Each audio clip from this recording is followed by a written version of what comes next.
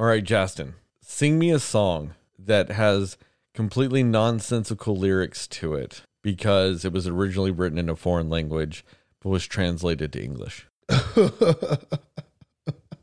Why do you always pick the hardest things? Have you ever heard that Here Kommt Alex song? I think it might be a German. Isn't that a Rammstein song? Yeah. Hey, here kommt Alex. Dun, dun, dun, dun, dun, dun, dun. Barangov for a horror show. Or whatever, yeah. And there's a translation of it in Guitar Hero that sucks. It's just better to listen to the German one by them. Well, all right, there we go. I guess that counts. I don't think it's Here Comes Alex. I don't think that's the actual name of the song, is it? Here kommt Alex? That's not it? I don't think it's Alex. Are you saying Alex like Alex? Yes. I don't think that's it. At least not in German. It comes up like that when you look it up. Here kommt Alex. Oh, maybe I'm wrong. Oh, but it's a different band. I'm sorry. It's Die Toten Hosen. That's the band, not Rammstein. Rammstein is Du hast mich. Du hast mich. That's what you're thinking about. Yeah, but what I'm talking about is Die Toten Hosen. I know Rammstein. I was an angsty white kid. I know their songs. But I thought they did something like that. Oh, well. Yeah.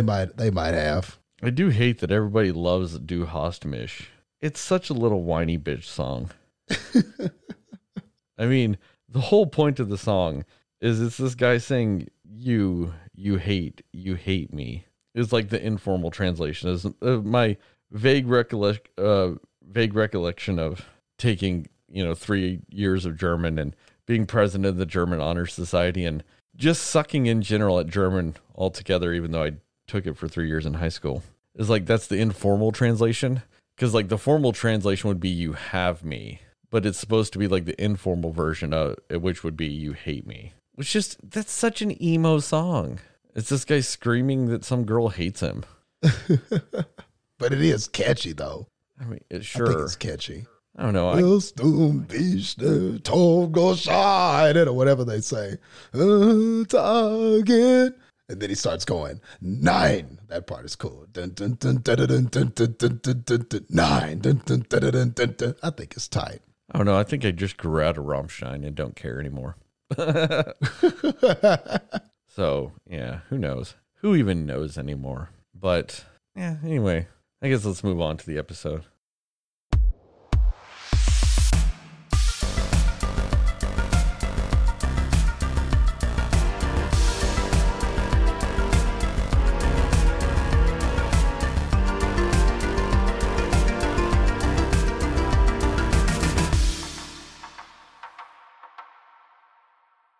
Hey, Cinefans, and welcome back to another episode of the Cinema Slayers podcast. I'm Sterling, and I'm joined by Justin as we are doing a different kind of bonus episode for you guys. This is going to be kind of like a on and off again mini-series type of thing we're going to be doing. With the whole point being is to convince me that anime is worth watching, because I am notoriously known for just hating anime. So our first 2 episodes of this are planned out.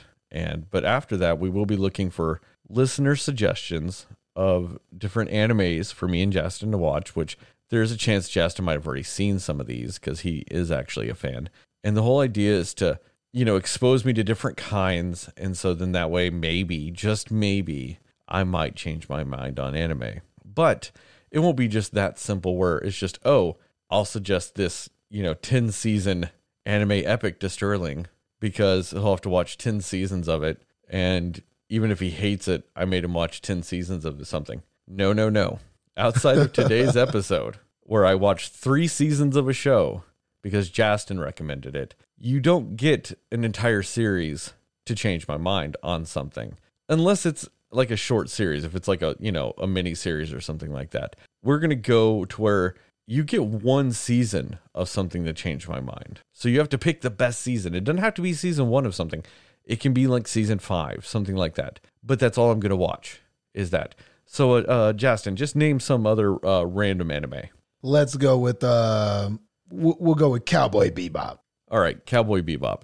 So if you think Cowboy Bebop can change my mind, and you're like, season 5 is the best, you have to say season 5 Cowboy Bebop, not Cowboy Bebop. I'm not going to watch all of it. I don't even know if there is 5 seasons of it.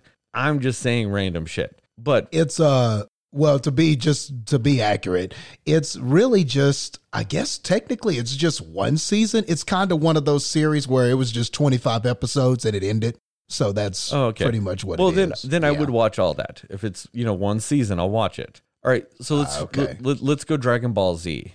Because isn't there no less than 95 seasons of that at this point? Yeah, pretty much. And that's not even if you get into the original Dragon Ball or Dragon Ball GT, the Grand Tour. Exactly. That's they all have multiple seasons themselves, and that's not even included Z, man. So yeah, that would be crazy to make you watch all that. Yeah, well, no, don't get it wrong. Somebody would try to make me. But you would get one season of Dragon Ball Z. So you pick one season, and that's all I watch to try to change my mind. Now, also with that, don't recommend a Studio Ghibli. Isn't that how you say it? Isn't it Ghibli? Ghibli? Yes, you are correct. All right. Don't suggest one of those. And the only reason why I'm saying that, it's not out of any sort of malice or anything like that. It's just because I've already seen a lot of them. I actually have no problems with those.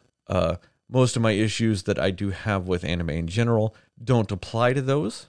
And so I have seen a lot. So let's just not waste anybody's time and don't recommend those, because that's not the point of this. Also, just for everybody's sake, don't recommend Akira. I've already seen Akira. I've seen Akira multiple times. I own Akira. There's no point in recommending it to me. We're not going to do, well, I mean, I'm not opposed to doing an episode on Akira, but just don't sit there and think that's going to change my mind, because I've got no problems with Akira and I still have problems with anime.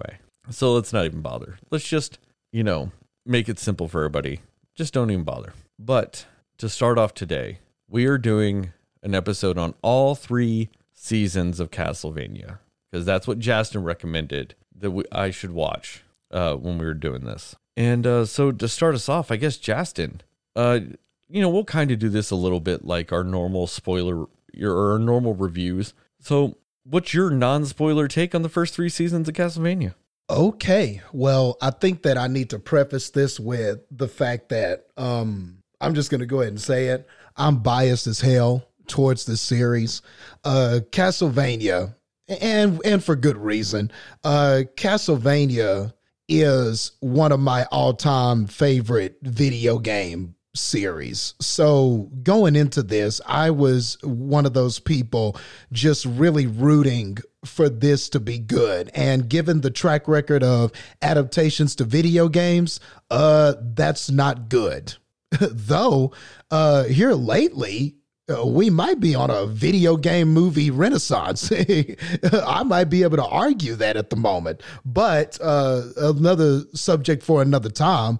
But when it comes to Castlevania, man, I've grown up playing all of the classic games. I've played every single one that came out on the original NES.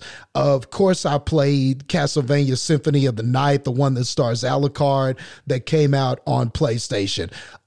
Super Castlevania 4, I'm kind of going backwards and forwards here, but Super Castlevania 4 on Super Nintendo is one of my all-time favorite Super Nintendo game, really any console game. I've even played some of the handheld Castlevanias that came out on the DS and the Game Boy Advance and all of that. Circle of the Moon, Lament of Innocence, Harmony of Dissonance, Order of Ecclesia. See, I know the names. See, that's what kind of fan I am. Really, the only Castlevanias that I really haven't played are just some of those later ones that came to like PlayStation 3 and stuff like that, or maybe it was 2, but there's like Castlevania Curse of Darkness, and it was like 3D and stuff like that. A lot of those 3D ones I wasn't a big fan of, so I skipped a lot of those, but the main ones, the 2D ones, I absolutely love them. So going into this, when I found out that Castlevania was going to be like an anime style cartoon series, I got excited for it. And I was really hoping that this would be good, but I was nervous and I wasn't really sure what this was going to be. And I was just like, please just be kind of good. At least just don't be garbage. Please don't ruin my Castlevania. That was kind of my attitude going into this. And I must say, just to give like a non-spoiler review, I am impressed to no end with this series. I think that this is the best video game adaptation that anyone has ever created ever. I don't care what you're talking about. The first Mortal Kombat movie, Street Fighter the animated movie, Sonic, Detective Pikachu, whatever you're talking about, whatever content, YouTube created content, whatever content you are talking about that is based on a video game, this is what all of those aspire to be. This is absolutely a fantastic series. The animation is crisp, it's beautiful, it's wonderful. All of the voice acting, which I'm sure we'll get into it more specifically, is just great. I love every single voice actor. There are just some of their voices, I just loved hearing them because of just what they put into these characters, the effort that went into this.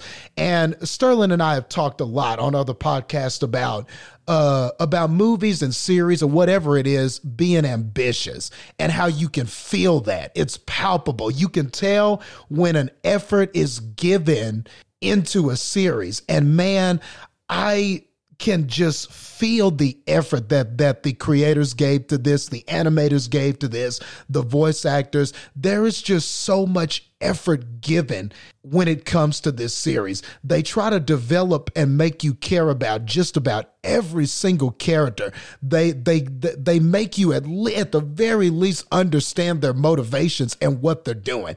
The character growth. I mean, there were characters that start off in this that I cared nothing about, and by the end of season 3, I'm intrigued by everyone's story. And on top of that, the last few things I'll say, just non-spoiler, because I got a bunch of specific things to say, but there are all kinds of homages to the game. The series is not afraid to have blood, to have guts, to have gore, to have great fight scenes and stuff like that. And it's not afraid to be adult, man. There's even sex in this. There's even things that happen about people's sexuality and all of that kind of stuff. It's got all of that stuff. There's got relationships. It's got manipulation. There's politics in this. Like everything that you could want in this story is there. And the thing is that they just went above and beyond to make this something special. And I just can't appreciate the effort that was given to this series enough. Well, Justin, to me, I do feel like you cheated a little bit on this one. While this is an anime style, not actually anime. This isn't from Japan. It's just stylized with the animation style from Japan. Everything else about it is European or American. But I guess if you're going to sway me, you might as well do something like this, which is like a bridge between the two. And, try to use that to ease my way into it. Because I was going to ask you that too. Like, do you feel this is maybe this is a question for later, maybe you were going to say it, but do you feel that this is a good like gateway for somebody? Maybe you can answer it later, but would you show somebody this who maybe is apprehensive about getting into anime and stuff like that? Yeah. And I think that's what kind of made it better for me though, was that some of my issues with anime, and I know I use that in a generalization. I don't necessarily mean it as a generalization, but for the most part, there is a lot of the things I have problems with in anime, in all different kinds of anime, whether it's adult oriented or kid oriented or something like that. I've got weird issues with it because there are things that just will happen and it instantly detracts from my ability to enjoy what's going on. Like, even if it's a kid's show, one stereotypical character in anime is the perverted old man. And he exists in kids shows and adult ones. He's in all of them. There's the perverted old man who always does something. He gets caught and he gets that little sweat drop in his face, turns red. He goes, "Ee!" Like, that character drives me fucking nuts. And I mean, maybe that is a cultural difference. You know, maybe in Japan that's purely seen as comedic, or it's just, maybe there's just something I'm missing. I'm 100% willing to accept that. It's just, for me, it's such a jarring, pointless, terrible character that just always exists. And it's just, every time I see that character, I'm like, oh, that's the character. Like, before they even do the perverted old man thing, I know the perverted old man character when I see it. Like, yep, that's going to be the pervert. And of course, he always ends up looking at, like, up some, like, 14-year-old skirt at some point, and then gets caught and he gets embarrassed by it. Like, it's just, I'm so fucking tired of seeing that character. And like I said, I know he doesn't really exist in all anime, but in my head, it's just that character exists too much. I don't want to have to sit there and hunt and peck through different animes to just avoid that character. Like, why can't they just avoid using that character? It drives me nuts. That is the worst. Like, you could say whatever you want about cliches in American films and animation and stuff like that. That cliche, as far as on the Japanese side is concerned, is played out beyond fucking belief. Like, I just don't understand. This is fucking 2020. How the fuck does that character still have a place in children's shows nonetheless? My first real experience with that character was from watching Dragon Ball Z on Toonami back in the day when I was a kid. Like, that character needs to go away. Let's just be real. That character needs to stop existing. And there's other examples of it. And I'm going to save that for our next episode, because I've already watched what we're doing for our next episode. And I feel like the people that suggested that to me, I mentally worry about their health, or I worry about their mental health, because they knew my issues with anime and they suggested that to me, and I watched it and I went, that has no less than 7,000 examples of everything I hate each. Why the fuck would you suggest that to me? And it makes me kind of wonder, where does that character come from? Because I'm not really not really is putting it lightly. I'm not a fan of that type of character either. And it does seem very prevalent, especially like when you look at animes from the 80s and 90s. So like your Dragon Ball Z's, your Naruto's, your Sailor Moon and stuff like that. Like that character does show up a lot. And it does make me wonder, where does that come from? What inspired that? Is that just, now I know that in the Japanese culture, there are a lot of things like they're kind of a sexually repressed people. And I know that like there are things like in their culture that are kind of weird like that, just weird fetishes and different things like that. Or at least maybe I think they're weird. I don't live over there, but they're different from kind of some of the things we have over here. Over here, something like that, like, looking under a 50-year-old skirt is, that's like, over here, that's a big red flag. Like, this guy could be a rapist. This guy could be doing something, a pervert is not anything funny or entertaining over here. Or I hope not. I mean, not in any circles I'm in, but. Not anymore. Because if you look at our 80s teen comedies, 80s, 90s, early 2000s teen comedies, hey, no, that character is all over the damn place. Maybe you're right. Maybe I just have been blind to that. Maybe if I really do some research. Look at the character, like Jason Biggs' character from American Pie. I mean, he's not the old man pervert, but I'm just talking about the pervert characters for like being the comedic relief. Okay, I got you. I get that.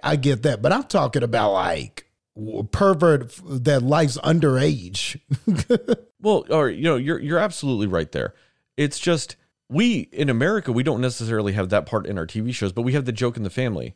There's always the weird uncle. That is true. that would be our equivalent. That perverted uncle.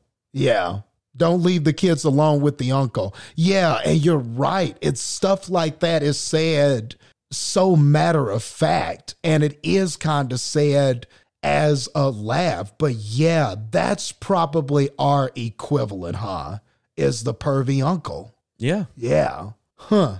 You know, whereas that exists just in conversation and stuff like that. And I'm sure there's versions of that in movies, you know, but it's not all over our children's shows. Yeah, it's not there. Like, you don't have the creepy uncle on Barney. I mean, let's get a little older and say you don't have the creepy uncle on Doug. True. You know? Yeah, you don't have that. Yeah, that is true. I mean, but the weird thing I will say is we weirdly did grow up with cartoons that were hypersexual without knowing it. And I wonder if it's their version of doing the same thing. I mean, if you look at like Rocko's Modern Life or Ren and Stimpy, those were weirdly sexual and we just didn't catch it. That's true. That's true. Or you look at any DreamWorks movie ever made other than How to Train Your Dragons, because those are legitimately good films. But if you look at the rest of them, they've all got weird adult jokes that have zero place being in a kid's movie. I mean, maybe that's it. That maybe there is a cultural divide to where that's their equivalent of our stuff like that. Of, you know, the small dick jokes in the first Shrek, you know, or the weird American Beauty references in Madagascar. Maybe that's their version of that. And they just happen to do it in that way. And maybe that is a cultural divide. And, you know, maybe that's what I don't understand about that character is, you know, not being from that culture. But fuck, it's still so weird. Because that's the only one they do. Like, at least in Ren and Stimpy and Rocko's Modern Life, they did different adult jokes that we just didn't get. You know, I think one of the jokes that they had in Rocko's Modern Life, the wife, Big Head, was a phone sex operator. Oh, yeah. Yeah, that's true. And that they made like and one of them was that they made a sex tape, you know, that the Big Heads made a sex tape. Another random adult joke they had was that Heifer, I think he goes to something like a cow milking facility with the little cow milk things, you know, the machines that milk cows, and it goes and milks him. And he gets that like look on his face of, oh yeah. And then you realize that when you're an adult, oh, he is a cow. Yes, but he's a bull. He doesn't have udders. That thing was sucking his dick. And you just don't realize it as a kid. Like, okay. You know, or like Ren and Stimpy just weirdly having like sex jokes. And then when MTV took it over, dear God, they straight up had fucking on it whenever MTV took it over. Yeah, just all kinds of sexual stuff like Powdered Toast Man. Hey, sit in between my butt cheeks or all that kind of stuff. Yeah. I mean, for all I know, the wonderful log toy was literally just a dick. I mean, the log song. Yeah, it's log. It's big, it's heavy, it's wood. Yeah, man. Yeah. For all I know, it's better than bad. It's good. That's some big Peter North porn dick. Yeah, it's better than bad. It's good. Everyone loves a log. Exactly. Like, I mean, maybe that's the difference. Maybe our creepy sexual cartoon humor just had more variety than theirs. Maybe if they changed it up more, it wouldn't bother me as much. But it's always the perverted old man. Anyway, I need to get back to Castlevania. Yeah. So just as far as this being like that stopgap or that bridge type of show, yeah, I would kind of say it would be that, because it is very much in the animation style of anime, which for the most part I have no problems with. Where I do have problems with, I will get into in a second. But as far as just visually speaking, I don't have too many problems with it. Especially with what is considered adult anime, I don't have as many issues with that style more so. Like if it's something like a Pokemon or a Yu-Gi-Oh! Or a Dragon Ball Z, I'm not as much of a fan of that style. But when you get into something like a Gundam or, Castlevania, where it's that just more refined art style. Yeah. I have zero problems with that. I do think it's nice. But as far as like Castlevania goes, I did enjoy it. I'm not a diehard Castlevania fan, like more like you or anything like that. I played the fucking games. My knowledge of Castlevania is Dracula's the final boss, and you're a guy with a fucking whip and random assorted holy accessories, and you just go through killing monsters and shit till you get to Dracula.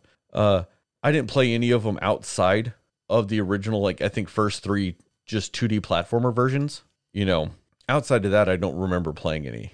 I think I watched somebody play the Castlevania 64 once, and that's it. Ugh. I just watched somebody play that. Well, thank heaven you didn't play that. So you also didn't, so you really didn't get to play, like, you played, like you said, the 2D platformers, but none of the, like, Metroidvanias, which is kind of the phrase that's going around, where you know, you've got all these floors and rooms and you're going through collecting items. Never played any of those, like Symphony of the Night or anything like that. As far as I remember, I played like NES and early Super Nintendo ones, and that's it. Okay, cool. But even then, I haven't played any of them since then. You know what I mean? It's still been, what, 20-something years, really? Kind of, sort of, something like that? Yeah, it's been a long-ass time, yeah. But I mean, because in my head, it's, oh yeah, you're just like defeating shit with a whip. I don't, you know, like it's still, you know, that most basic of, you know, summarizations of it is fresh in my head, I guess. So I did like this for the most part. I did like the voice casting. I did appreciate him getting the Morning Star in season 2, because that's what you always wanted. You wanted the Metal Whip. You know, you didn't want the regular whip. Yep. You wanted the Metal Whip. Yep. You know, so I appreciate things like that.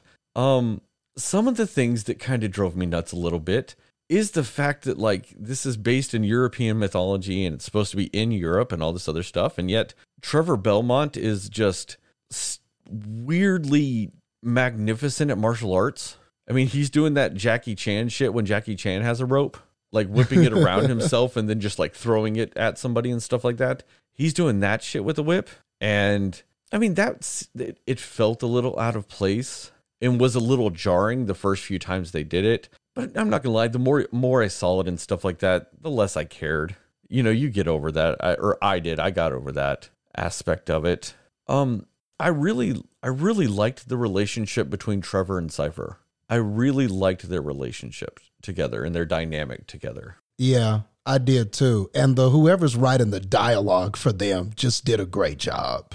Well, and that's what I was going to bring up next is another thing that made this super easy to, you know, digestibility wise for me.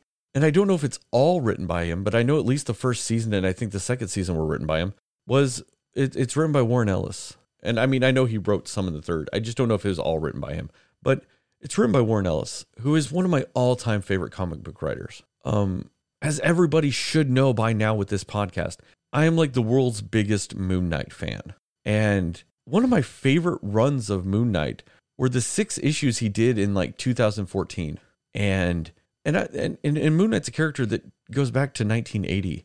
I think technically 1978 if you include his first appearance in Werewolf by Night. But yeah, in 2014, Warren Ellis wrote 6 issues of it, which is your typical story arc in comics is a 6-issue arc. 12 if it's the really big stuff. But a normal 6-issue arc is your standard. And instead of writing one overarching narrative over 6 issues, Warren Ellis wrote 5 stories because issue 1 and issue 6 tie together. But 2, 3, 4, 5, all independent, just stories. Just one issue Moon Knight stories. And I fucking love every bit of it. I mean, there is one issue he did that openly rips off The Raid, which is a fantastic movie if anybody hadn't watched it. Yes, I second that. But all it is this gang of bad guys like kidnap somebody and the kidnapped person's on the top floor. And it's like a New York, you know, apartment building. So it's got like 20 something floors. And all it is Moon Knight going up floor by floor, beating the fuck out of people. And there is no dialogue for almost the entire issue of the comic. And it's fucking fantastic. It's just nonstop him beating the fuck out of people. And then there's like some dialogue at the end. Fucking great. There's also an issue where there's this gang of ghost punks, like stereotypical 1980s mohawk, leather jacket, tons of piercing punks. And they're ghosts and they're beating the fuck out of people. So Moon Knight happens to find that he has like some Aztec ghost armor and he puts that on and it allows him to punch ghosts. So he beats the fuck out of these ghosts and it's amazing. I know it sounds ridiculous, but that is probably one of single best issues of a comic I've ever read. Because it's just these ghosts and they're like, yeah, we're going to fuck this guy up again. And then he punches one of them. And the ghosts are like, oh no, he can punch us. And then he beats the fuck out of ghosts. Fucking classic. And that's Warren Ellis. And it's just fucking great. And so like, I think that honestly is what was the easiest transition for me when it comes to this whole thing, was the fact that, you know, Warren Ellis wrote it, and I know like a lot of Warren Ellis comic books. You know what I mean? Like, I've read a lot of Warren Ellis's work. And so by just having that kind of be able to like balance it out a little bit, you know, kind of knowing his sensibilities and how he writes things, it just kind of, I think that was what was the easiest kind of transition point, was knowing his writing style and just being able to relate to it in that way. Well, I mean, I definitely have to commend him then. And the fact that you already kind of knew him and was familiar with his work. But this, honestly, I think that the writing was so good in this that, especially given the source material, because like you said, basically Castlevania is just Dracula is alive and he's terrorizing the town and he's posted up in Castlevania and one of the Belmonts who, you know, the generations of vampire hunters. And now you're this one in this generation. You're Simon this time. You're Richter this time. You're Trevor this time. And now you got to go to the castle and defeat Dracula. And that's pretty much the story of the games. The fact that he took this and decided to make this a world building kind of project where you develop every single character. Like, Dracula really stands out to me because to me, it would be so easy to just kind of have Dracula be a stereotypical evil Dracula. And give me blood and that's all I want and everything like that. And his motivation is, well, he's Dracula. He wants to, you know, he needs blood, so he's killing people and that's what he wants to do. And of course you have to stop him because he's feeding on humans. It would be so easy to do that and still do this series and go, oh, it's anime, whatever. You know, we'll just have him be the simple Dracula. But what I loved about this was right away, it just wasn't what you were expecting. Like, when you see Dracula and his wife, Lisa, or what eventually will be his wife, but we don't know that at the moment. But like that whole thing, that whole dynamic, and how she just kind of took him by surprise and was unexpected and kind of interesting, and how that relationship kind of grows.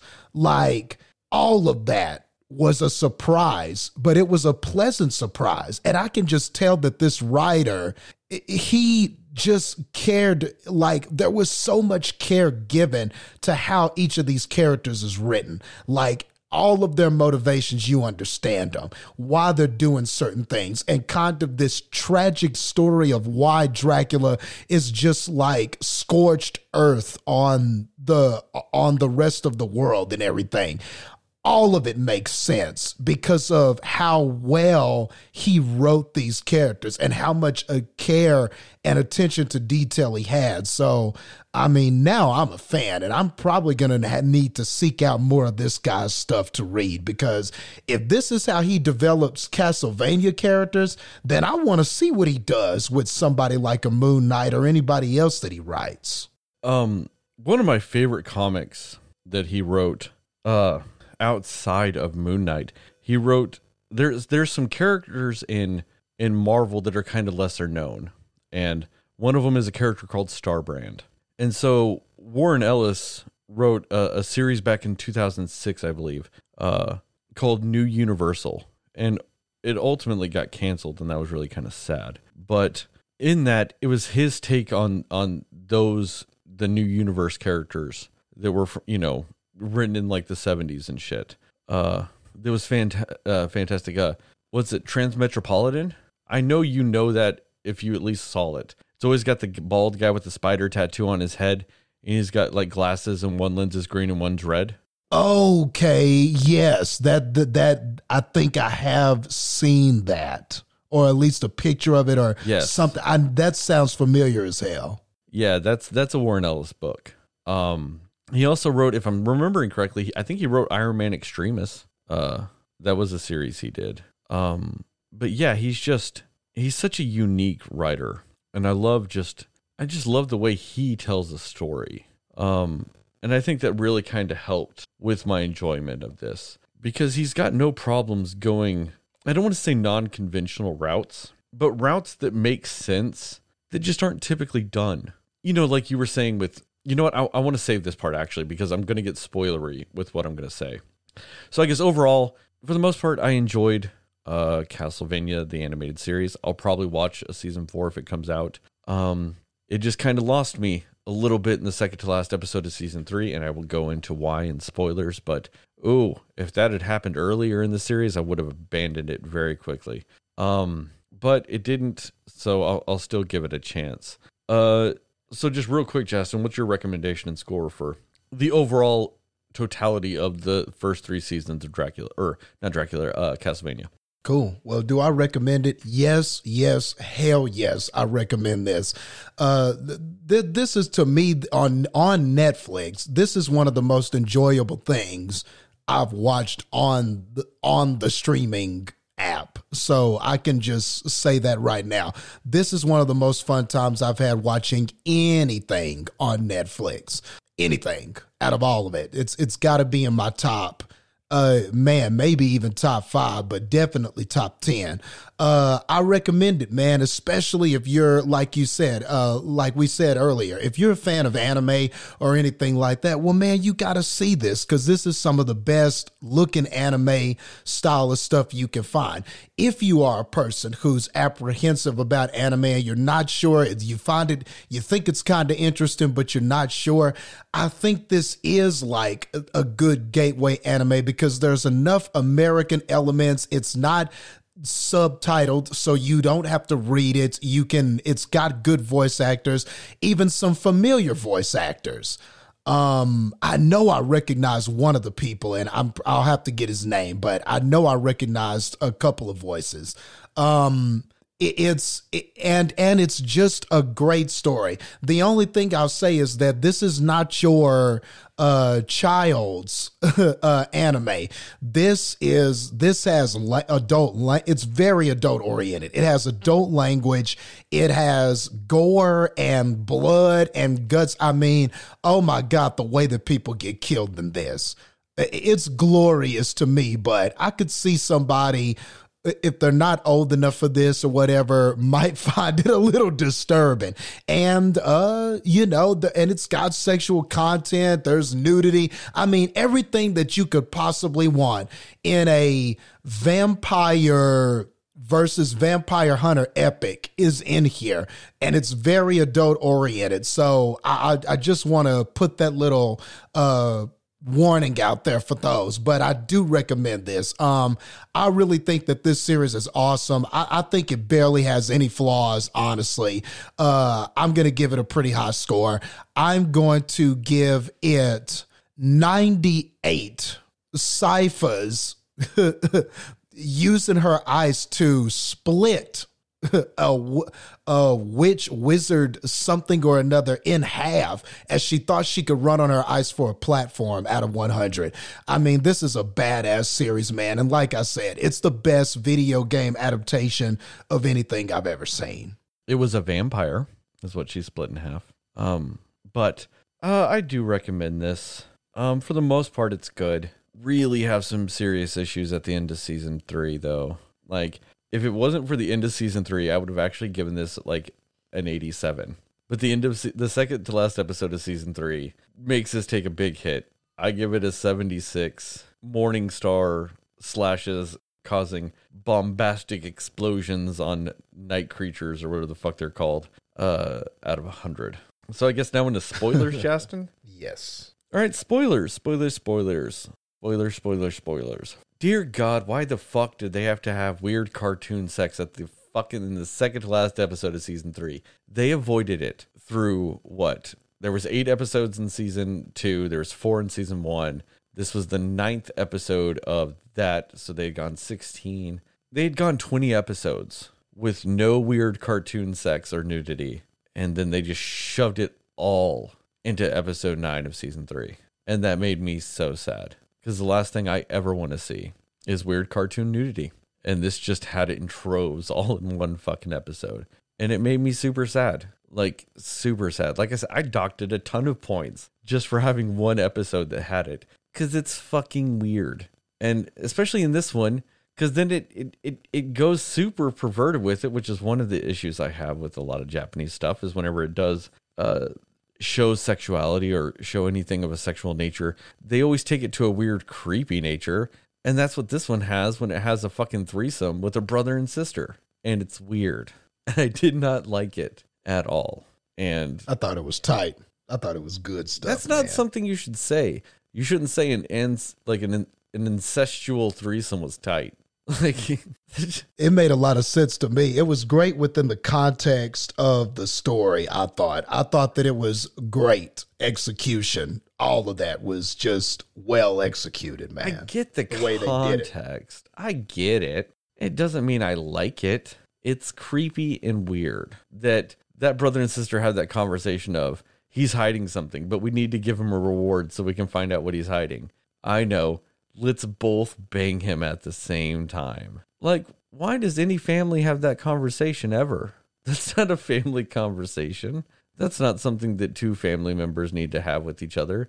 Unless they're family members because they are married to each other. Then I guess them banging makes a lot of sense. But like, it's just so weird and so jarring. And like I said, they went so long without it. So long. Because there's 22 episodes in this fucking series. And 21 of them don't have that shit. And they shove 21 episodes worth of it into fucking episode 21. And it's just so jarring to me. Because I was like, I don't need that in this. I don't need it in general. I find it weird every time it happens. But I just especially didn't need it in this. And just, I don't know. It rubbed me the wrong way. And I'm completely hypocritical about it. I will 100% admit that. If this was live action and that happened, wouldn't have bothered me one bit. If this was even just in a comic book, just on the page, it would not have bothered me at all. I've read Garth Ennis's The Boys. Having issues of comics filled with nothing but sex doesn't faze me one bit. But the second you animate it and it's moving people, instantly weirds me the fuck out, and I don't like it. Man, I don't know what to say to that. I mean, if it's just a thing you don't like, then, there ain't no way I could convince you otherwise. But to me, it fits this kind of content, man. Like any kind of Dracula stuff that I'm used to, Dracula, vampires, that stuff has always kind of been... she, whatever vampire you're talking about, they've always kind of been these sexual creatures. They've always kind of been. You say that to Nosferatu. They've always, to me, most of the content that I've seen, vampires are typically, they're always like these sexual creatures, man. Like, it doesn't matter. A lot of vampire series have this kind of stuff in them. I mean, like, have those sexual moments in them, the biting on the neck and stuff like that. It's always kind of had that sort of element to it. Like, it doesn't matter if you're watching True Blood or you're watching something like Bram Stoker's or, a lot of vampire stuff I see always has that sexual element. So for me, it's no surprise that was going to come into play here. It's typically something that follows those stories. Most of those stories have it in some sort of way, shape, form, or fashion. And so for me, I'm not looking at, there's sexual content. I'm looking at, what purpose does it serve? How does it help the narrative? How does it help what happened with these characters and everything like that? And I thought, and it was just happened at such a great moment because the story of season 3 was reaching its metaphoric climax while you had characters reaching a literal climax. So I like kind of the juxtaposition there. I got what they were kind of going for with that. I got why things were happening the way they were happening. But when you think about like the character Hector, for instance, and him kind of getting close to this vampire Lenore and her manipulating him and getting close to him and everything like that, and the dominance that she was exerting over him while having sex with him. It was haunting, man. And the stuff that she was saying, tell me that you belong to me and tell me all of this, like just the grooming and the manipulation of it. Or then you have like Alucard on the other side of that. And I love how they did it with Alucard, though, because season 3 starts off with him making these dolls of Trevor and Cypher. So in season 2, they teamed up and they took down Dracula at the end of season 2. So in season 3, Alucard is kind of chilling in Castlevania by himself. And, he's just alone with his thoughts because Trevor and Cypher are on adventures. So he misses them. He misses that camaraderie. He misses not being wanted or not being useful to people, not having people around.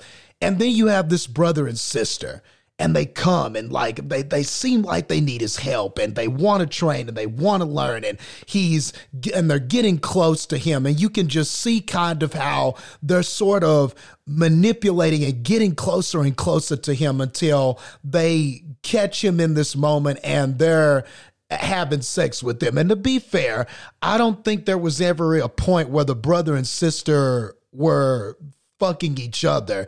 They were both fucking him is what I saw.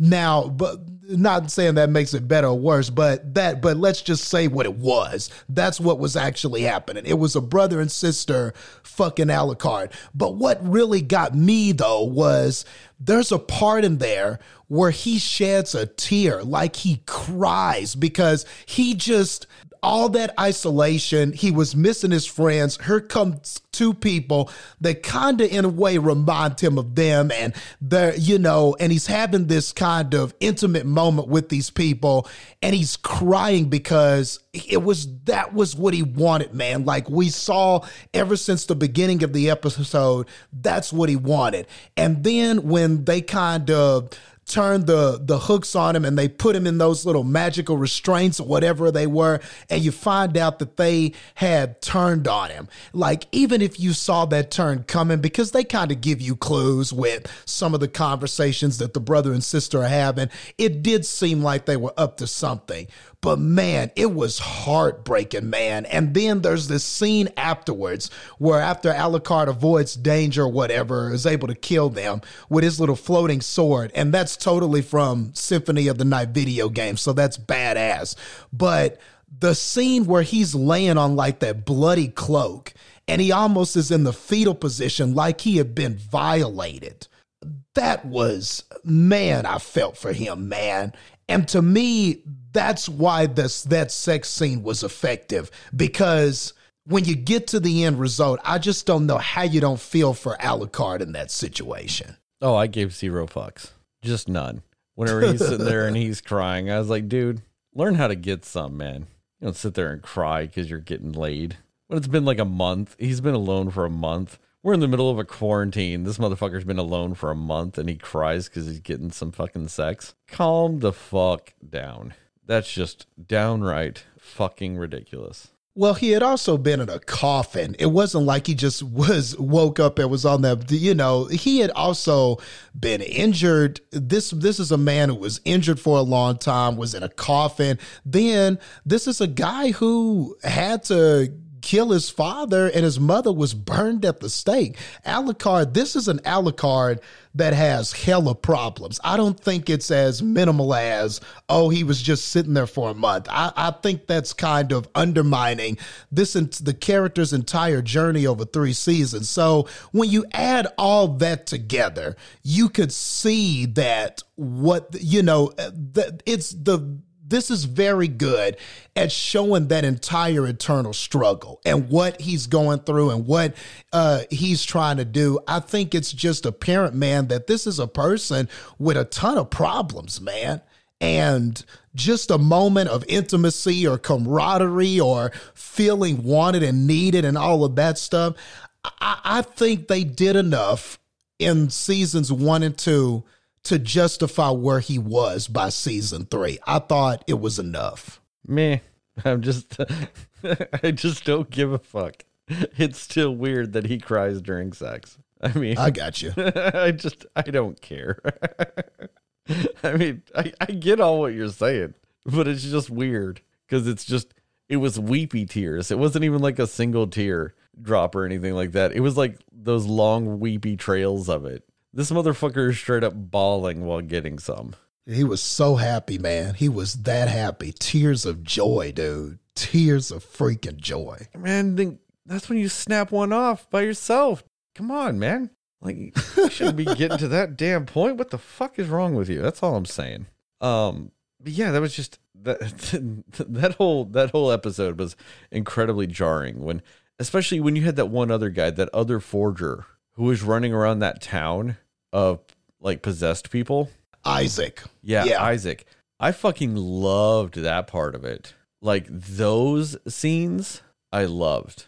And it was really, really terrible for me when it was like intercrossing the sex scenes with that shit. I was like, no, just stay focused on one. I'm tired of the shit. I just couldn't do it. It was really driving me nuts. And like I said, if this had happened earlier in the series, I would have said, fuck off, Justin. I'm not watching the rest of this shit. So, I mean, I guess it's a good thing that they waited all that time to finally do the one thing that I can't stand more than anything, in it. So, I mean, I was more or less, I was more invested by the time that it punched me in the face with its obscene bullshit. And no, I'm right there with you though, with the vampires and stuff like that. There being that inherent sexuality to being a vampire and stuff like that. Because, dude, if this was an episode of True Blood, it wouldn't have bothered me one bit. Because I watched all of True Blood. Sadly, I watched all of True Blood. Those last few seasons were rough as fuck. But yeah, I watched all of True Blood, so I'm used to some straight up weird ass vampire fucking. Not used to any animated fucking though. I can't take it. I'm so glad that when Trevor and Cypher fucked, they don't show it. They just showed them cuddling in bed afterwards. I can accept that. I'm not saying that they shouldn't have sexual lives. I'm trying to be somewhat sex positive, but I don't want to see it. So I'm slightly sex negative, at least when it comes to cartoons. I don't want to see my cartoons fuck, Justin. I say that like this is, fucking like Teenage Mutant Ninja Turtles or some shit. Like, it's not the same. It's obviously not. I don't know. That was one of the big things that really fucked me up with this. Like I said earlier, I did have some weird issues when it came to the weird blending of a European story with obviously Asian action sequences. And that's just something that bothers me in any media though. Like, I kind of hate it whenever, you've got a medieval movie and then there's some motherfucker that knows martial arts. And you're just like, no, that's not how this works. Like, that's not reality. But I guess the sensibilities with this show allow for that to happen, I guess, in the right way, to where, like I said, by the end of season 3, that aspect stopped bothering me as much. To go into some of the more story specifics and stuff like that with this, I thought it was incredibly ballsy to kill off Dracula in the end of season 2. I don't think he's dead. I think he'll be back. Depending on how many episodes or how many seasons Netflix lets this thing go, I do think that Dracula will be back. But I respect that this was able to tell a complete story in seasons 1 and 2, which it's like 12 episodes total, and they're half hour each too. So in like, a little under 6 hours, this thing was able to tell a complete overarching narrative like that. I thought it did a very good job with that. And then the way it pivoted in season 3, I, for the most part, am okay with. I didn't like the way they handled the judge in this, where we kind of saw some nefarious aspects of him or some stuff that just didn't seem right. And then you find out at the end that he was kind of pulling a what's that movie called? A Hot Fuzz the whole time, where anybody who was acting up in his town, he would just kill. Yeah. Especially if they were children, he would just kill. I'm like, how many children died in this fucking town? Like, who the fuck would live in that town still? Who the fuck would not believe that that town's not cursed? Because children just keep disappearing in this fucking town. And so I found that a little weird that they did that. And then all it was there was a weird scene where he tells the little boy to go get an apple. And then the next scene you see him, he's wiping his hands rushedly. And then you're just like, oh, that's weird. And then all of a sudden, it's nothing. He's dying and he says, burn my house. And then he tells this other guy to go, I don't know, run away through this apple orchard. And that guy dies on spikes and they find him. And then all of a sudden they're just like, oh, I guess this judge was killing people. Now let's really burn down his house like we were already going to do anyway. But we're really going to burn it down now. I just didn't see the point in that. Like that narrative, that aspect of it didn't make sense to me. Like it just, every aspect of it kind of just seemed a little bit throwaway. Because there's no real payoff to it. They were going to burn down his house anyway. So why make them mad before they burn down the house? That was a little nonsensical to me. But I really loved the Saint Germain story in season 3. I liked that they didn't go, cliche with it, because in that the cliche moment would be that when Saint Germain's helping them and all this other stuff, and then he betrays them to get into that gateway to go see his wife or whatever. They didn't do that. And I completely appreciate that, because that's all I was expecting, was Saint Germain to fuck them over. And I was pleasantly surprised that didn't happen.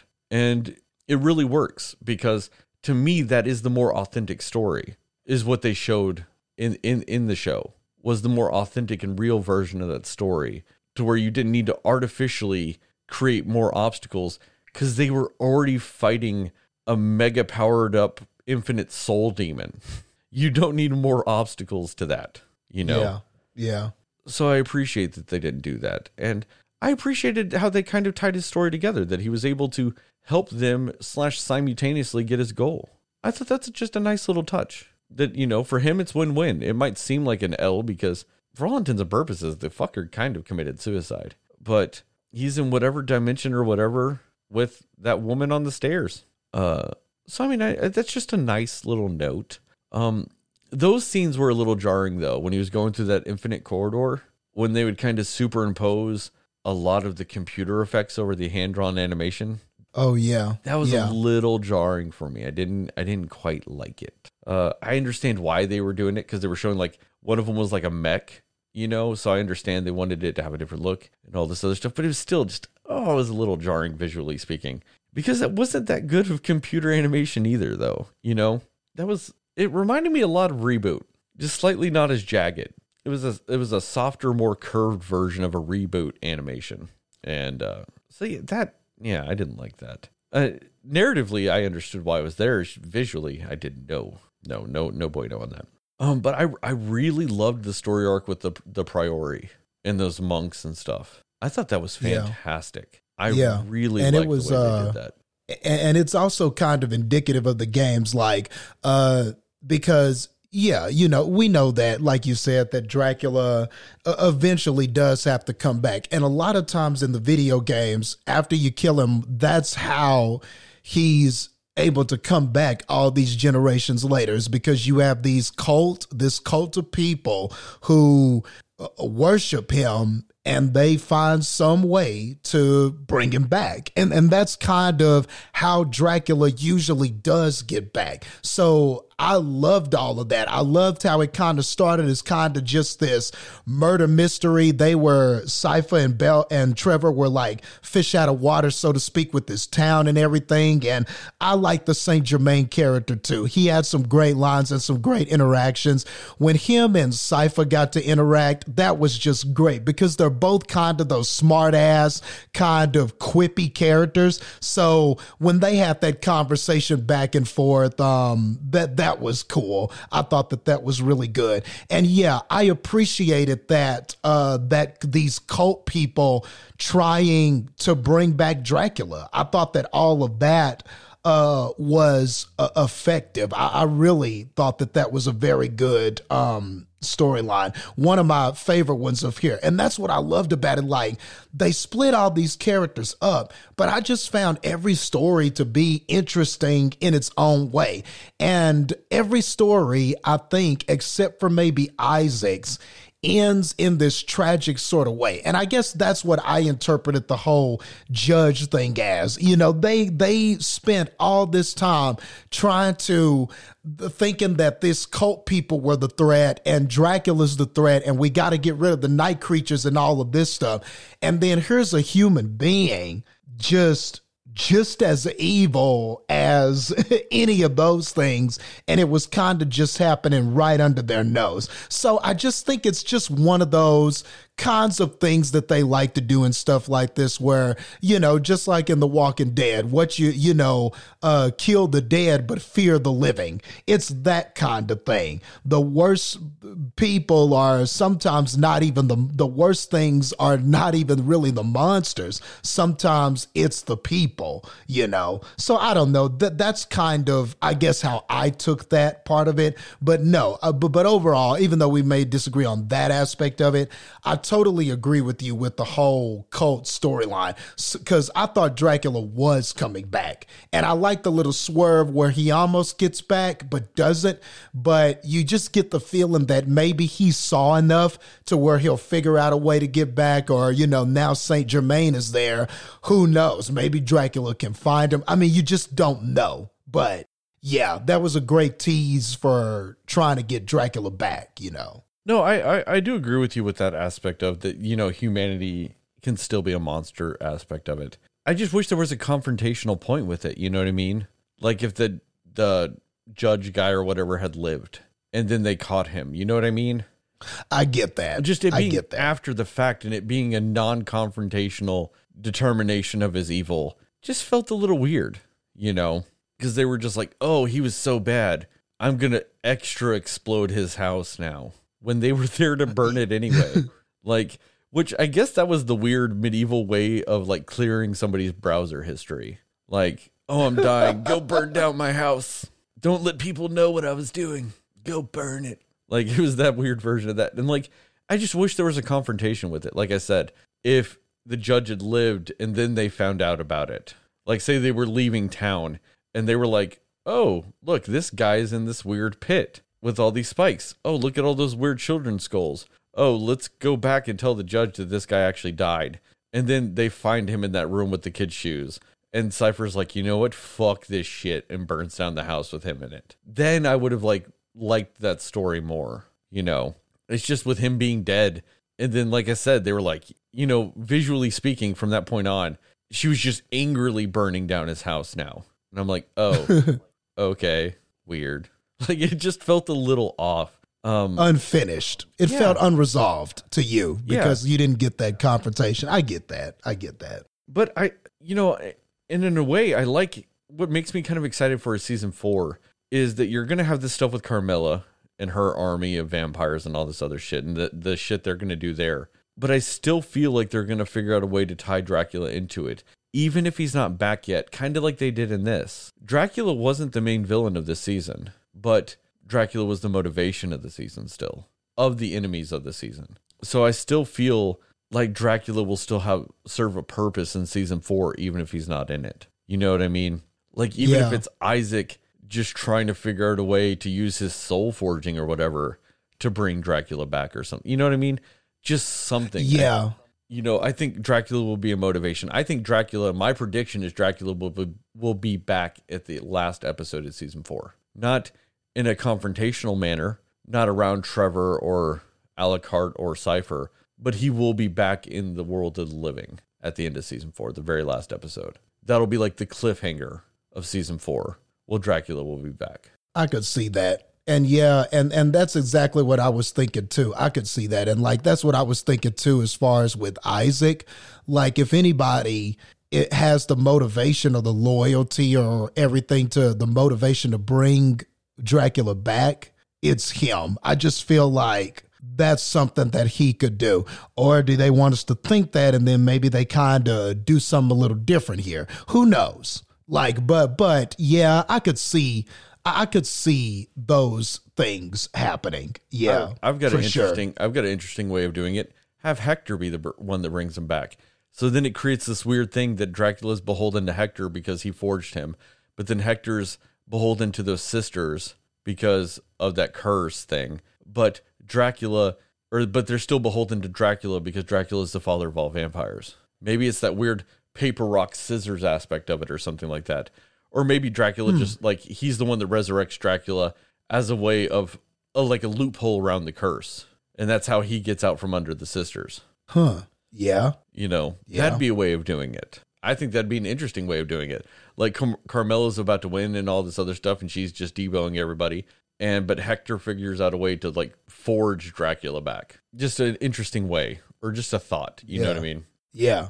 No, I could totally see it. And that's what is so cool about like going into season 4, which I heard was greenlit. So I believe they are working on season 4. And I think that was the fastest green light. Like season 3 hasn't been out very long. And I remember the green light for season 3 took a while, but they've already greenlit season 4. So, I mean, it just speaks to the reception this is getting. But, yeah, I totally think that one of those things could happen. And that's the intriguing part, too, because you feel like Isaac is on this collision course with Camilla and the other sisters.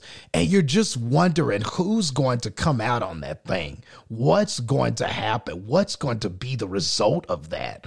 And like Isaac, I'm really starting to like Isaac as a character.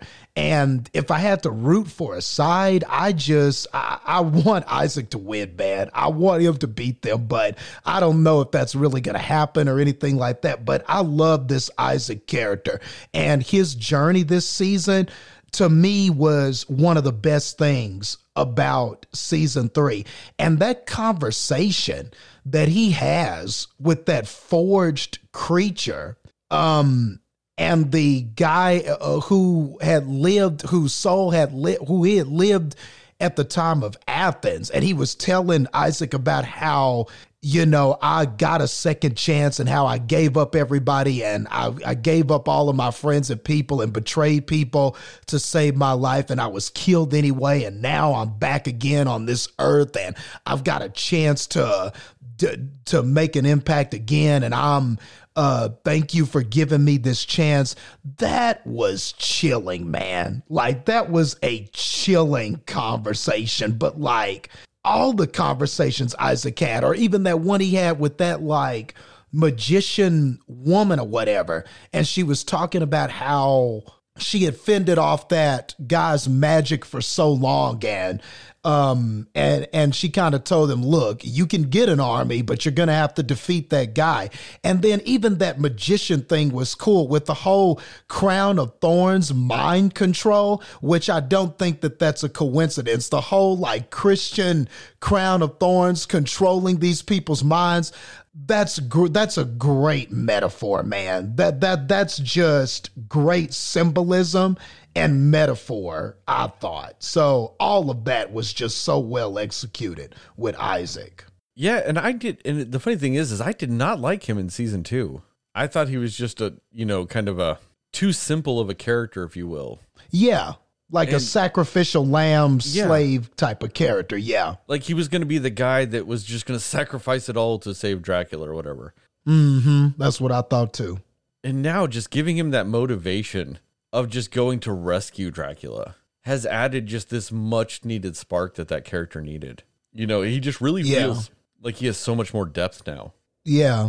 And then even like the conflicted stuff, like when he has that conversation with that pirate, and that pirate is like, look, man, I understand that you want to fulfill Dracula's mission and you want to get rid of all the people and end all the cruelty. But even that part where he was like, look, man, but if you end all the cruelty, you also end all of the kindness. You end all of the good people too. And then he like prove to him, look, man, you on this trip alone, you've received a gift. You got this, you got that. And he said, I mean, yeah, you could destroy everybody and that would be cool, I guess. But imagine if you taught them, Isaac. imagine if you taught people kindness, what you could do, like the way you could change the world. And just all these people getting him to think differently about what his purpose is. Like, I just loved all of that, you know? I mean, I actually think that even if Isaac is the one to resurrect Dracula and all this other stuff, I think Isaac might be the one that kills him again. That would be cool, though. That would be tight. He learns that that route is not the way to go, you know? That, yeah, by ending humanity and ending the cruelty that is humanity, you end too much of the goodness too. And is that a willing, is that a worthy sacrifice? Is, you know, ending cruelty worth it if you also end all kindness? You know, like you were saying, and like the pirate was saying, you know, I think he'll learn that lesson, that that's not an exact balance. That leaves you with a deficit in the end, you know? Yeah. And then last but not least, you got Alucard. I mean, he put that brother and sister on stakes like his father used to do. I don't You know what I mean? He's, to me, the least interesting character of all of them. I don't care about him. He cries during sex, Justin. I can't root for that character. Gotcha. But I like the questions, that it raises. Like, you know what I mean? Because at the end there, he put their bodies on stakes and had them outside the castle. And that was something that his father had talked about doing, you know, how he used to do that and have this affinity. Man, I just love Dracula. We didn't talk about him enough, man. And all the great monologues he had throughout season 2. But, that was interesting too, I thought, to me, whenever he had their bodies out there. And that was just something like really more characteristic of his father and not them. And so, you know, it just leaves that lingering question, man.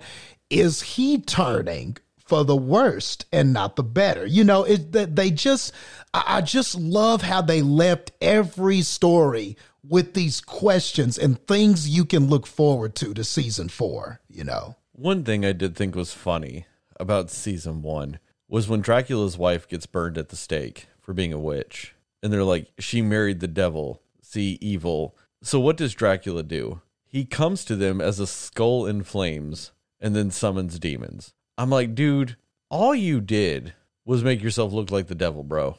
Like, all he did was devil shit. I'm like, all you did was kind of prove them right, bro.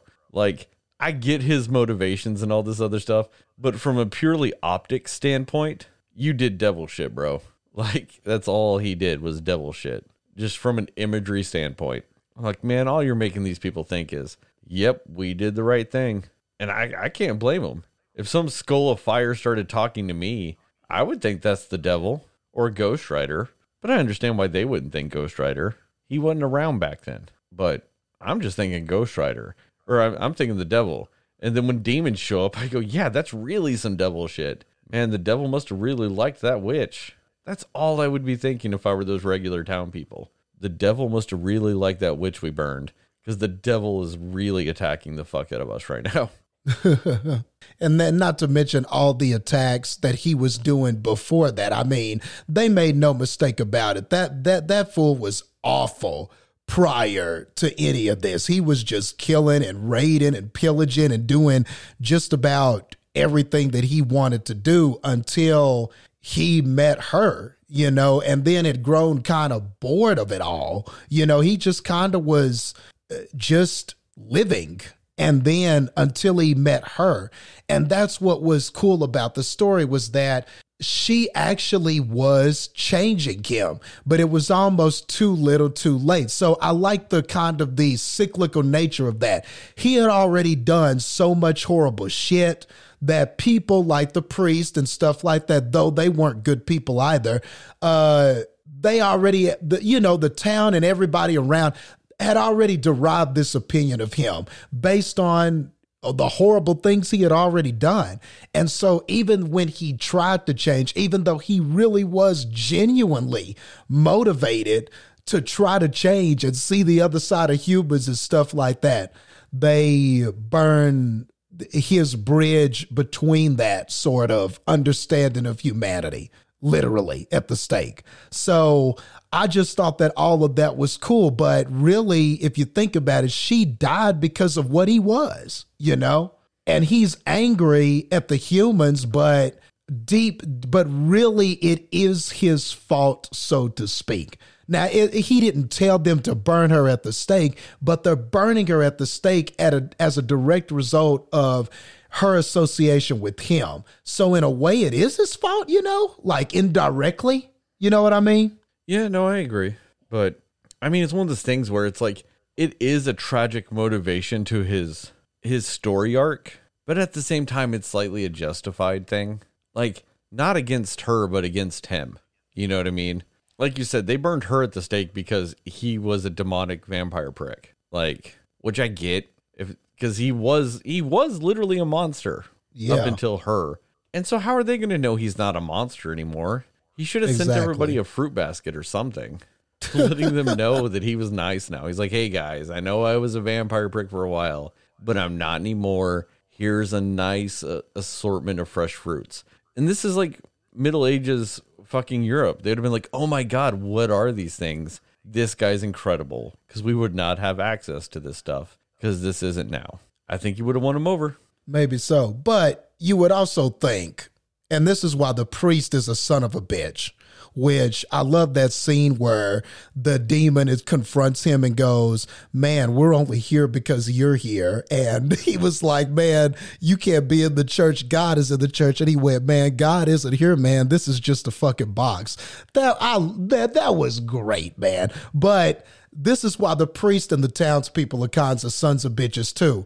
Dracula did, in his flaming hellfire ghostwriter impression, did say, you got 1 year to pack your shit and get out of here. You got 1 year and I'm destroying this town. This town is going to be destroyed because you took her. I'm destroying your town. You're going to have to move somewhere else and you got 1 year to do it. And they didn't move.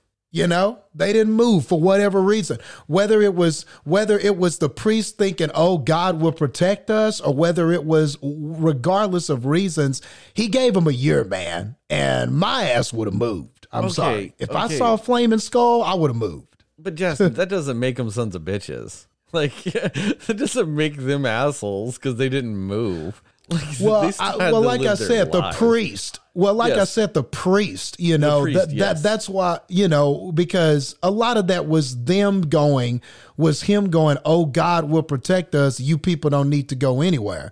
But my ass would have left. So no, I will give Dracula that, you know. But what if they also thought that was a devil's scheme? Because like I said, he totally looked like the devil. And what if they were like, oh no, the devil's just waiting outside the walls, and if we try to leave, he's just going to kill us that way. If we stay here, we're fine. He's trying to trick us because the devil's the Lord of lies. The devil's a liar. Yeah, maybe so. If he came to him not looking like the devil, maybe they would have believed him more. But he came looking like the Prince of Lies. Just saying. It's kind of hard to believe somebody whose nickname is the Lord of Lies. And that's what he looked like, you know. So I'm throwing that out there. Maybe that's why they didn't leave. But no, I do agree with you. I really loved that part with the priest when that demon's inside. And he also says, God doesn't love you anymore, but we love you. You're the reason why we're here. Yeah. I was like, damn. Then he said, let me kiss you.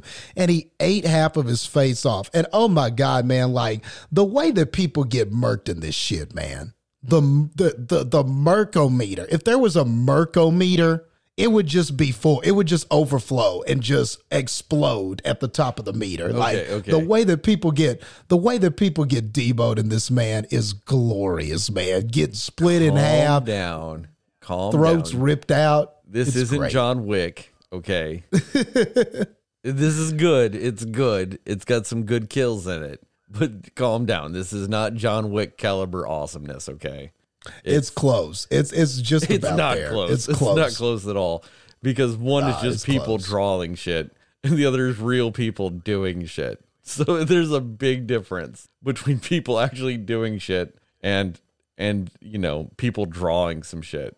Well, that's a different context, though. I'm just talking about like the level of cool kills and like the goriness of it and stuff like that. Like, I think it's right up there as far as like people getting killed and like how they get killed and the ways that they get killed. I mean, there's just so many like interesting, cool, different ways that people be killed. And I mean on that level. I'm not talking about the level of difficulty or execution like that. I'm just more or less talking about the content, of it. And I'm just saying it's a lot easier to come up with shit when you just got to draw it. That's all I'm saying. But no, it does have good action pieces in it. It does. While some of the aspects do get a little bit repetitive to me, when they start getting repetitive, they'll throw in something unique that kind of, reignites the spark when it comes to that stuff. Trevor and Cypher might be doing their, I'm going to whip some shit and I'm going to like throw fireballs and icicles at shit. But then they'll do that crazy action sequence with Isaac in that town when there's all those people trying to take him, and then they make that ball snake of people thing that's just attacking him the whole way. That was crazy. So they, like I said, they were kind of, going through some standard fare again, and I'm like, okay. And then they add that to it, like intermingled into it. And I'm like, okay, that's good. Like it changes the pace and it changes the visual dichotomy of what you're used to seeing with some of that stuff to where it like I said, it reignites the spark when they do things like that. And that is one thing that this show was good at, was kind of, reigniting itself when it needed to. When the flame would start getting a little low, they'd throw some logs on there. And to me, that shows kind of how smart this show can be, because like I said, from watching something like Dragon Ball Z back in the day, fuck, that would get tiresome, dude. That shit was like a fucking soap opera. I could miss like 8 episodes and it would be like 5 minutes later in the fight, because they would just do some shit. Then they would stand it and stare at each other while their power levels would, increase for like 97 hours and then just do some more of the same shit. Like, I am so glad in this I didn't have to watch somebody throw like 97,000 punches in the span of like 2 seconds and the person just expertly dodge all of them. I was so glad I didn't have to see that, because that is one of the things I am the most tired of fucking witnessing ever. Just like, pretty much what I'm saying is I hate Dragon Ball Z and all its iterations, because, oh man, that is some fucking monotonous soap opera bullshit. It's not even fun soap opera shit. Like our soap operas or a telenovela where, people die in plane crashes and then all of a sudden they come back to life and they, they're actually somebody's father now and like all this other shit. That's fucking great. Like, sign me up for that shit. I don't want to see that shit though, where, and the reason why I call it a soap opera with Dragon Ball Z is like a soap opera is notorious where you can like miss a ton of episodes. And then when you're finally able to watch another one, it didn't really feel like much time has passed. Like, that's what I mean, that Dragon Ball Z is like a soap opera. I feel like you could not watch Dragon Ball Z for a year, and then the time in the show, 8 minutes have passed, and you missed a whole year of episodes. Because that's how I feel about soap operas. Like, back in the day when you were a kid, in like summer break, if you would ever, because I would, for whatever reason, watch soap operas when I was a kid during summer. And it was always crazy how like I could not watch it for like 9 months. And it was so easy to catch back up because not much time would have actually passed in the show. Fucking bonkers. I love it. Anyway, I digress. No, but you made a good point, like, too, there about the fighting and stuff like that, and about just how they would always kind of add these interesting elements. Or like you said, the whole dodging 1,000 punches, or I absorb 1,000 punches, and then we stand there and look at each other.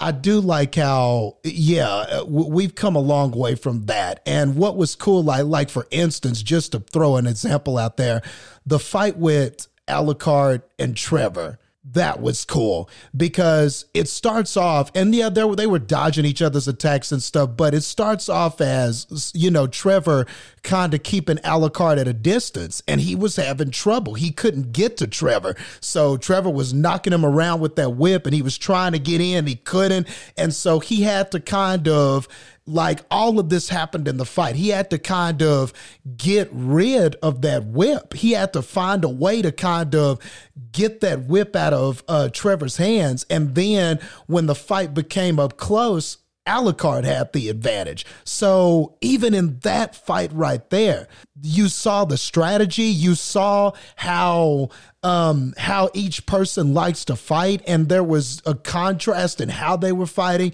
and what each fighter had to do. You know, there was actually strategy used by Alucard to get that whip out of Trevor's hands. So even that fight had elements like that. But the person that I loved seeing like fight the most though, I think was Cypher.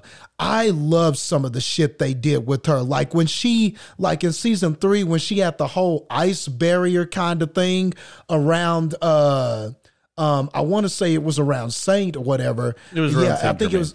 Yeah, Saint Germain, and then when that night creature tries to reach in there, she shuts 2 of them and it cuts his hand off. Or like I was saying earlier with my recommendation, when she's fighting that vampire lady, the Japanese one, and you know, she makes that ice wall and then the vampire jumps on top of it and starts running down it. So then she, sends it upward and it just splits her in half. She had a lot of great, just creative kills and uses her fight, or using the flames to kind of propel herself in the air. She's just really cool, man. I just thought they did a great job with her. Well, going back to a little bit before that, I guess the best thing about these fight sequences is they all had a sense of urgency. Like they all felt like these fights needed to happen then, and they were happening then. Like the totality of the fight was going to happen. Whereas, and I promise I'll stop beating a dead horse when it comes to Dragon Ball Z, but where Dragon Ball Z, they'll fight for a little while, then they stand there. And then it's just people narrating them standing there and them having inner thoughts of standing there. I'm like, how many fucking like coffee breaks do you have during a fucking fight? Like, whereas in these fights are happening. There's urgency. There's no, oh, let's stand here while we both recuperate real quick. And so other people can tell the story of what's going on, like they keep going and going until the fight's over.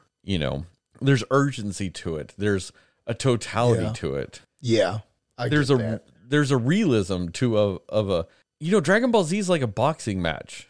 Like they have rounds. There's no rounds in this. This is just a fucking fight. Because they're all fights to the death. That's the thing, is they're all fights to the death. With the exception of the Alucard-Trevor fight, which as far as Trevor was concerned, was a fight to the death. He didn't know what Alucard's plan was. Yeah. So to Trevor, it was a fight to the death, So I like that they stayed true to that. And it does make it more compelling when you really do feel like there are stakes in this. I thought there was a shot that Cypher was going to die in season 3. I'm glad she didn't. But I thought there was a chance, just to up the stakes. And the fact that I felt like that was a real possibility kind of shows that this story's kind of handling it right.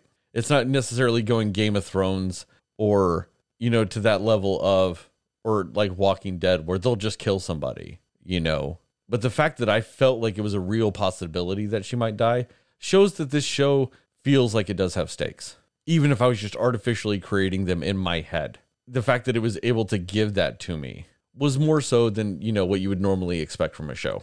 I get some of that. Especially like just some of the conversations that Trevor was having about her, or about how she had come in and kind of changed his life and gave him a sense of purpose and perspective, and kind of was helping him more than maybe he likes to lead on because he's too cool for school or whatever. I get that. I definitely get that. And you can just tell that, like you said, I just love their dynamic because, she is just a breath of fresh air for him and everything like that. And then she's a smart ass enough to deal with his quips and his wisecracks and everything. And she's, he just kind of seems like he's just so jaded from how people have treated the Belmonts. And he's so he hates the routine of just, slaying these demons, slaying vampires, this, that, and the other. You can just tell that he's kind of he's just kind of sick of it. That's what his family's always done, so you can kind of, you just feel that in him, the way he talks, the way he presents it. But I did like the end of their story after the whole thing with the priest happened. And one of my favorite lines was they're on their way out of town, and she's like, man, Cypher's reflecting on the priest and that revelation of finding out that he was just a shitty person.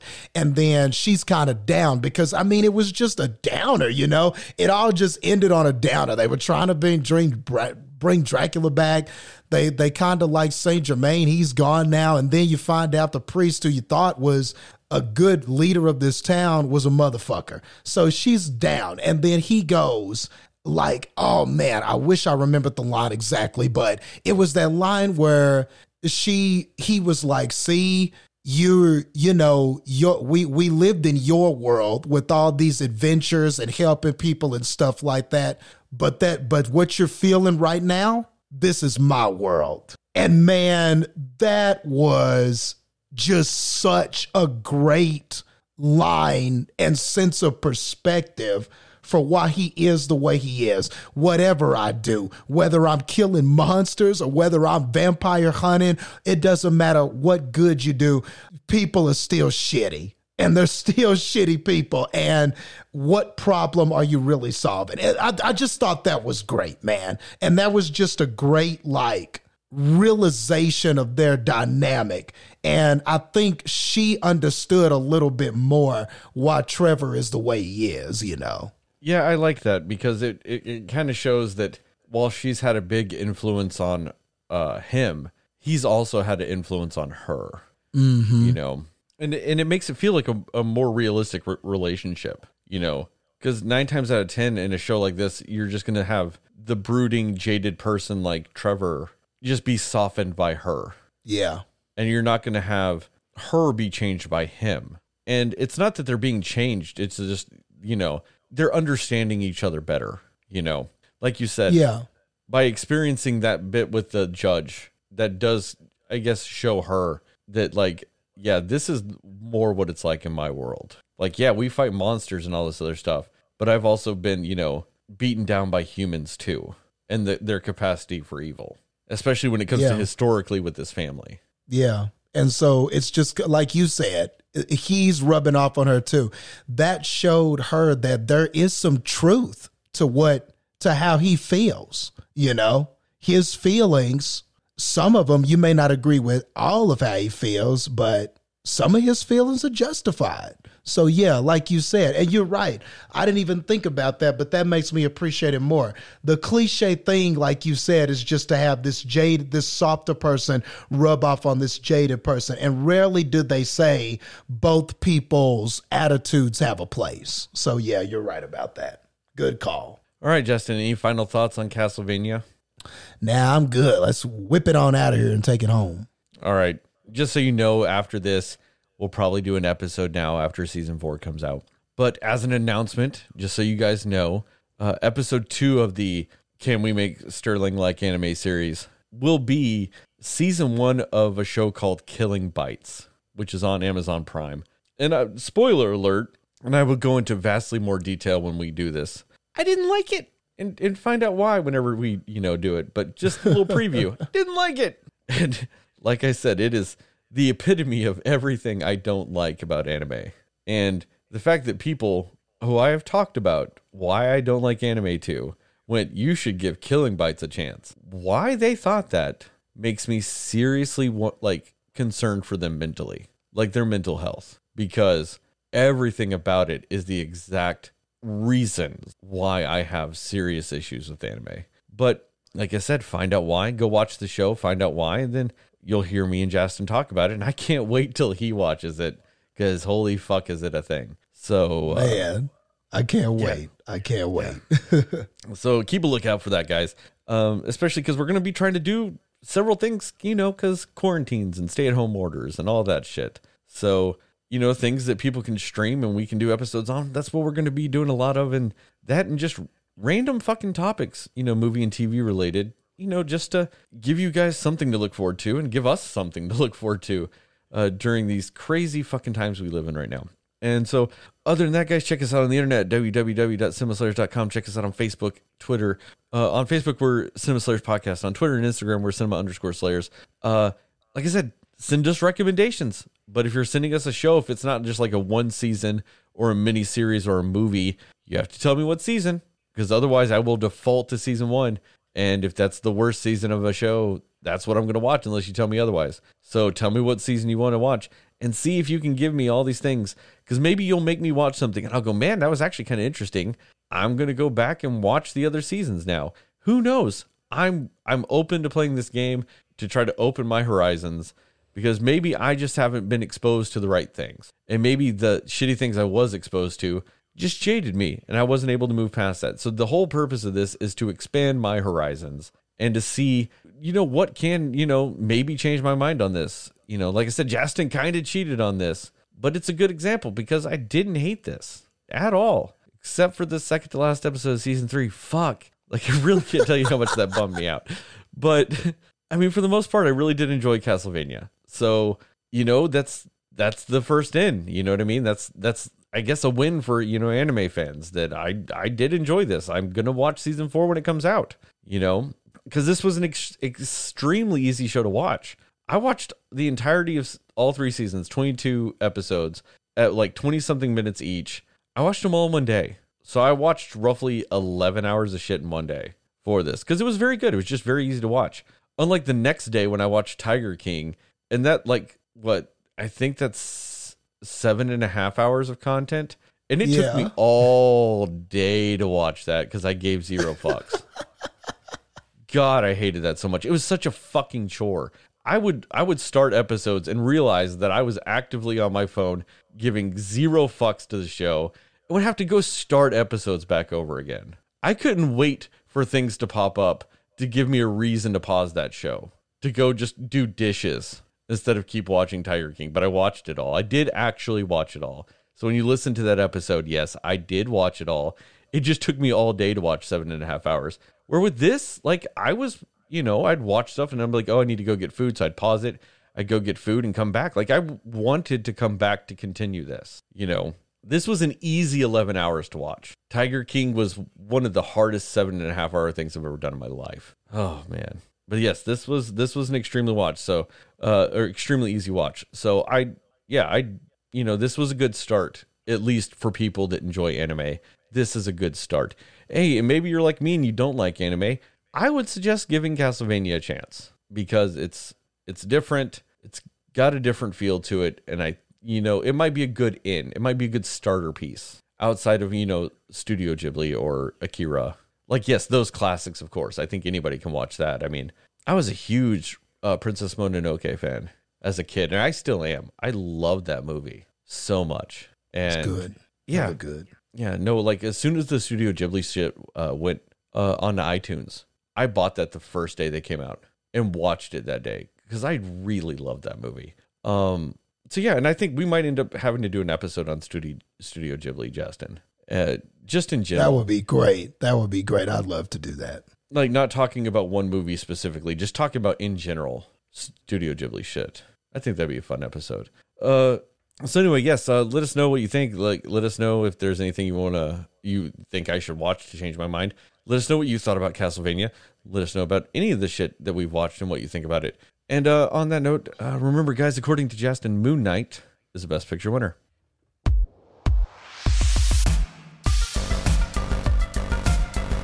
Du